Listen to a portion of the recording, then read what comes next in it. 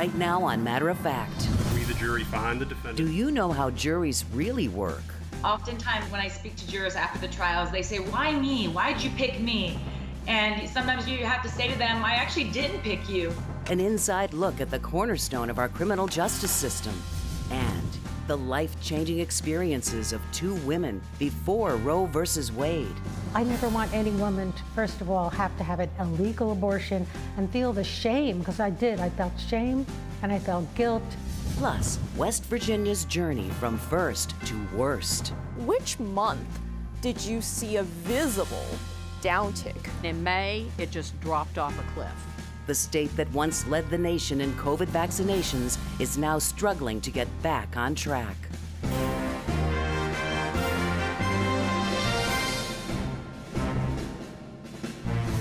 I'm Soledad O'Brien. Welcome to Matter of Fact. The COVID variant, Omicron, is triggering fear and raising concerns about how it spreads and whether vaccines and treatments will be effective against it. When COVID-19 vaccines first rolled out, West Virginia led the way with its speedy distribution. About 95% of West Virginians 65 and older have received at least one dose. But now, rates among younger groups dramatically trail the rest of the country. Only 4 out of 10 adults aged 18 to 64 are fully vaccinated. So how did West Virginia go from being number one to near the bottom of the pack? Our correspondent, Julia Sun, traveled across West Virginia to learn more.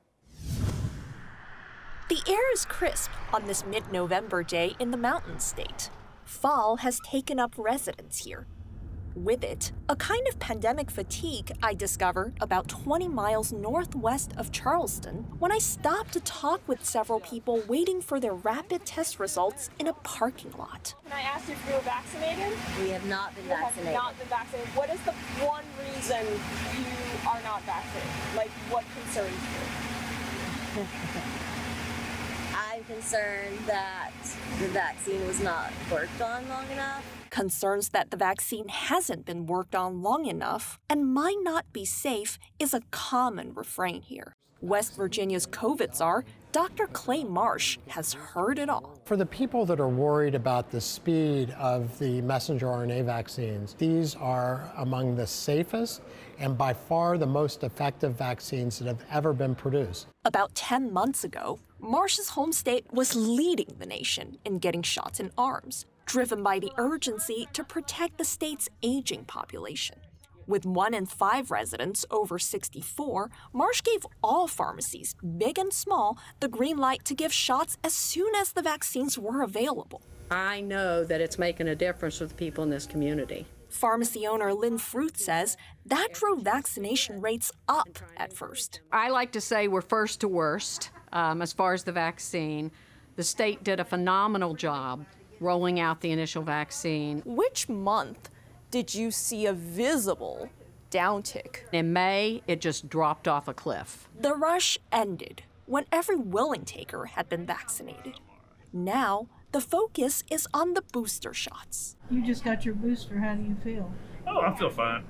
Like I said, I've lived through 2 years of this, and it ain't gonna kill me yet. For Frank Baird and his wife, who have been married for 59 years, the trip to the pharmacy for a shot is just the smart thing to do. Not everybody in our family has been inoculated.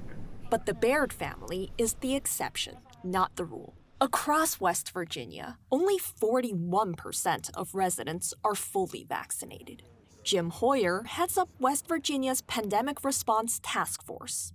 His highest priorities to support hospitals with high patient loads, distribute booster shots to communities, and to combat the misinformation online that he says has fueled vaccine skepticism, along with residents' nearly ingrained apprehension of authority. This natural tendency to have hesitancy in trusting the government that we in the Appalachian region have had since I go back to the mine wars. In tightly knit communities, face-to-face conversations seem the most effective. An elderly lady came through a couple weeks ago, tested positive. I noticed that she was unvaccinated, and I walked out to her car. It was somebody that I had met in the community, and I just said, I am so worried about you. What do you say to people who think, oh, you're just somebody on the internet. Well, I'm from here. We at Proof Pharmacy have given 30 to 40,000 shots, and we've not had any serious adverse reactions. Pharmacist Drew Massey has given 25,000 shots in the western region of the state. He regularly goes to testing sites and schools to speak to the unvaccinated, especially the younger ones. You know, they feel like they're bulletproof.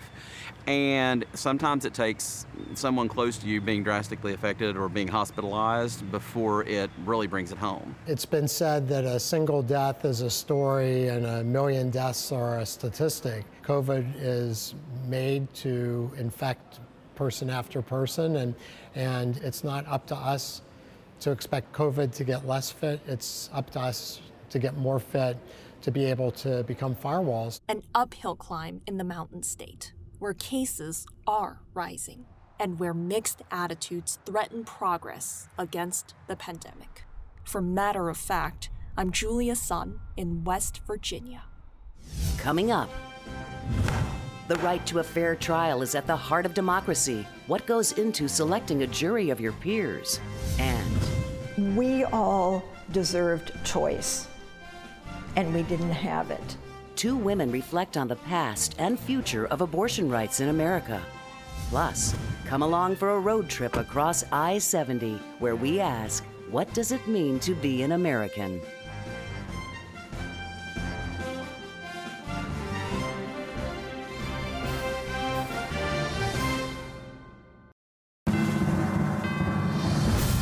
People, one decision. In the past few weeks, we've watched juries hand down verdicts on high-profile cases.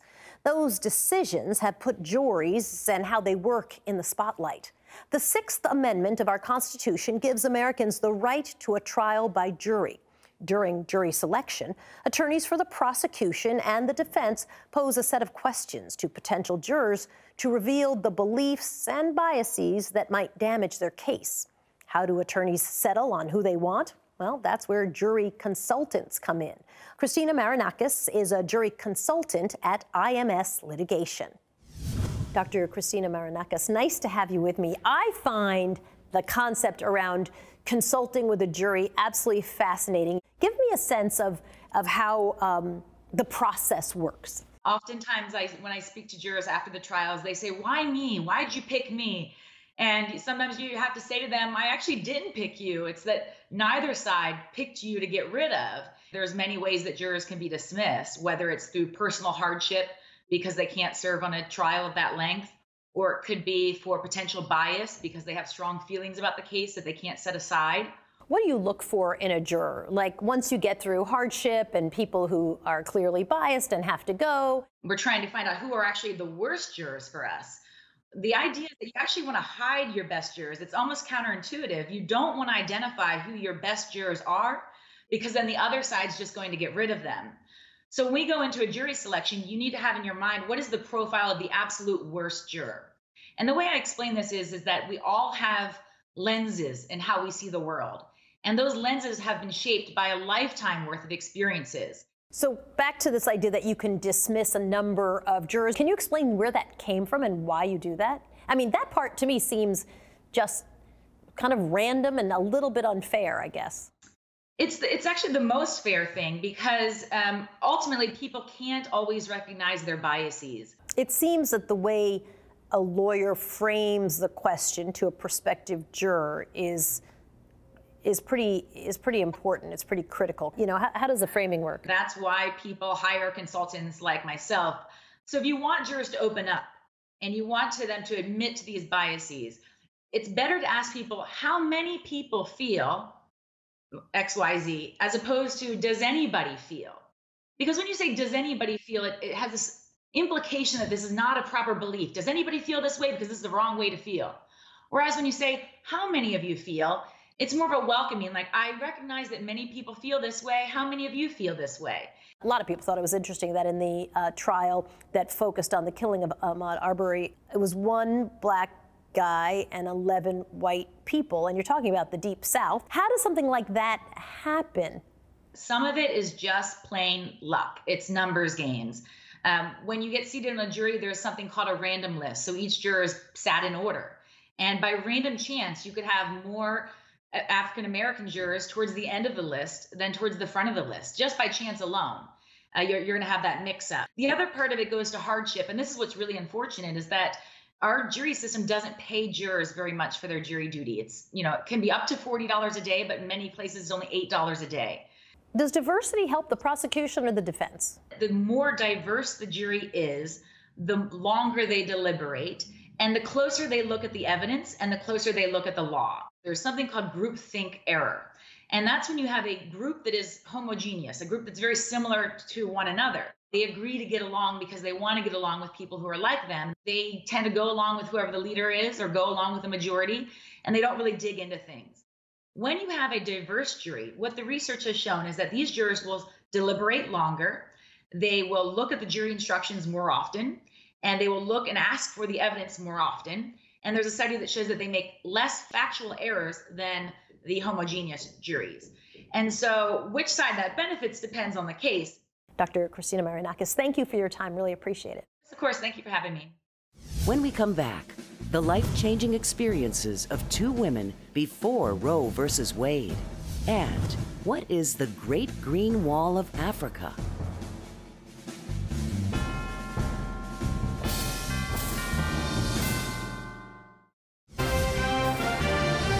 There is just one abortion provider in Mississippi. It's the Jackson Women's Health Organization clinic. And it's on the front lines of an abortion battle at the Supreme Court. This week, justices heard arguments challenging a Mississippi law that bans abortion after 15 weeks. It's a case legal experts say could provide a direct challenge to Roe v. Wade. In 1973, the court's decision on Roe versus Wade legalized abortion nationwide prior to the viability of the fetus, usually at about 24 weeks.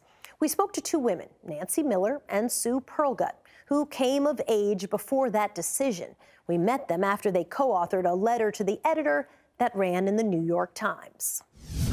I drove myself to the Newark, New Jersey train station. I couldn't bring anybody with me. I had to wear a carnation in my lapel, which is how they would recognize me. Or we go into an irregular apartment in a high-rise building. And they take me first, and they give me less drugs.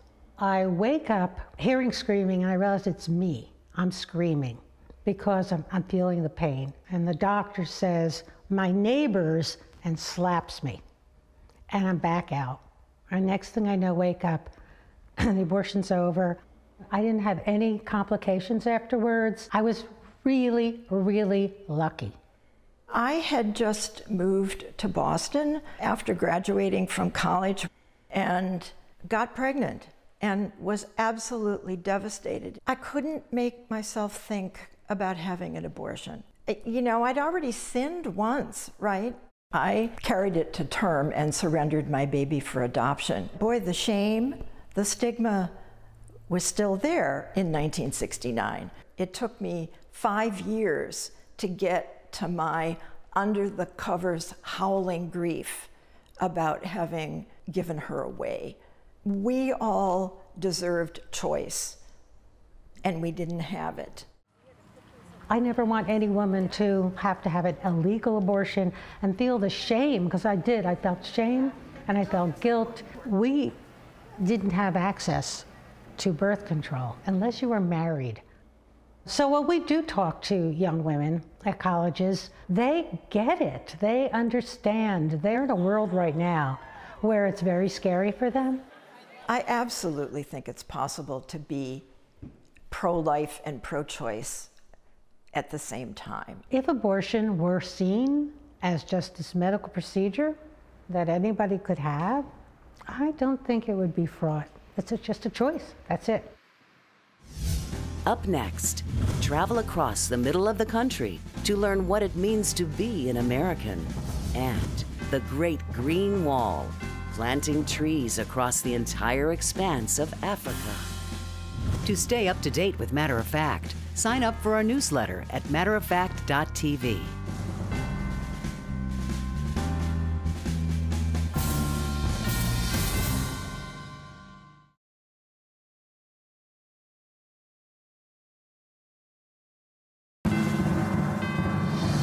Welcome back to Matter of Fact. In just about 2 weeks, on December 16th, I'll be hosting a primetime streaming event called the Matter of Fact Listening Tour, Promises of Change. It's part of our series examining bias and identity. Americans have complicated attitudes about diversity and its impact on the country's culture. To find out about how people describe their sense of belonging, we sent correspondent Jessica Gomez on a road trip along I-70 from Denver to St. Louis. Our question, what does it mean to be an American? Here's a look at one stop on her journey. Things that happen to me sometimes, you may normalize it. It's like, oh, well, that's just America. But when you see your children, you're like, oh no, we got to stop this. Our final stop, this African-American children's bookstore, also outside of St. Louis.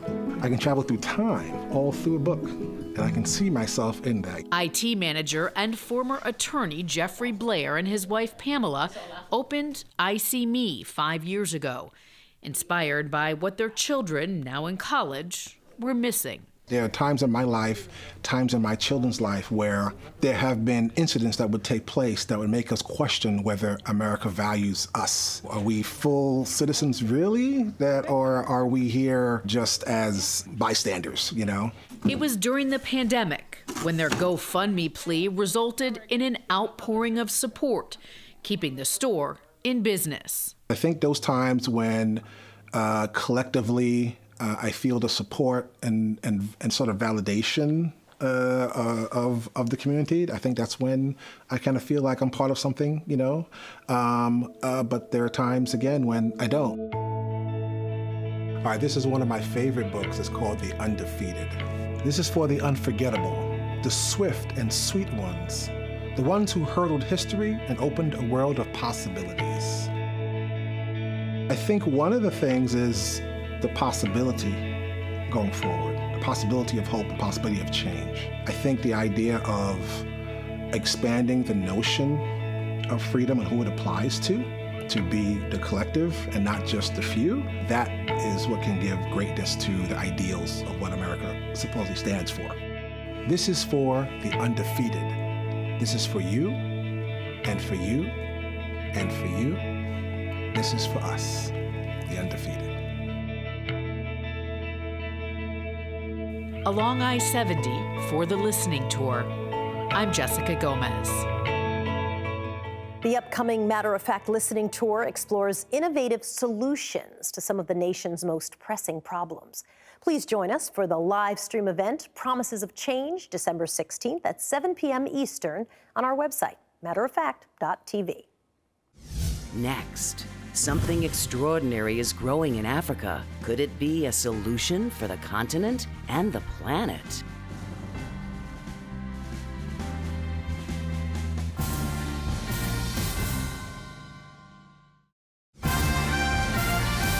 And finally, ancient Chinese dynasties weren't messing around when they built the Great Wall of China. It's so enormous, it can be seen from space.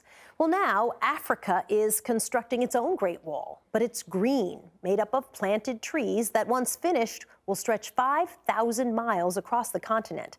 The reason? To create a strip of trees and plants that will keep the nearby Sahara Desert from expanding due to climate change. It still has a ways to grow, but one community in northern Cameroon has already planted thousands of trees. Once it's all done, the Great Green Wall will be the largest living structure on the planet, 3 times the size of the Great Barrier Reef. It should be finished by 2030, and that's not a moment too soon. That's it for this edition of Matter of Fact. I'm Soledad O'Brien, and I'll see you back here next week. If you missed our top stories about West Virginia's decline in COVID vaccinations and its efforts to get back on track, how juries and cases are selected, the stories of 2 women who became pregnant before abortion was legal, and the Green Wall being built in Africa to help curb fallout from climate change, go to matteroffact.tv. And listen to Matter of Fact with Soledad O'Brien on your favorite podcast provider. Watch us during the week on FYI, Pluto, and YouTube.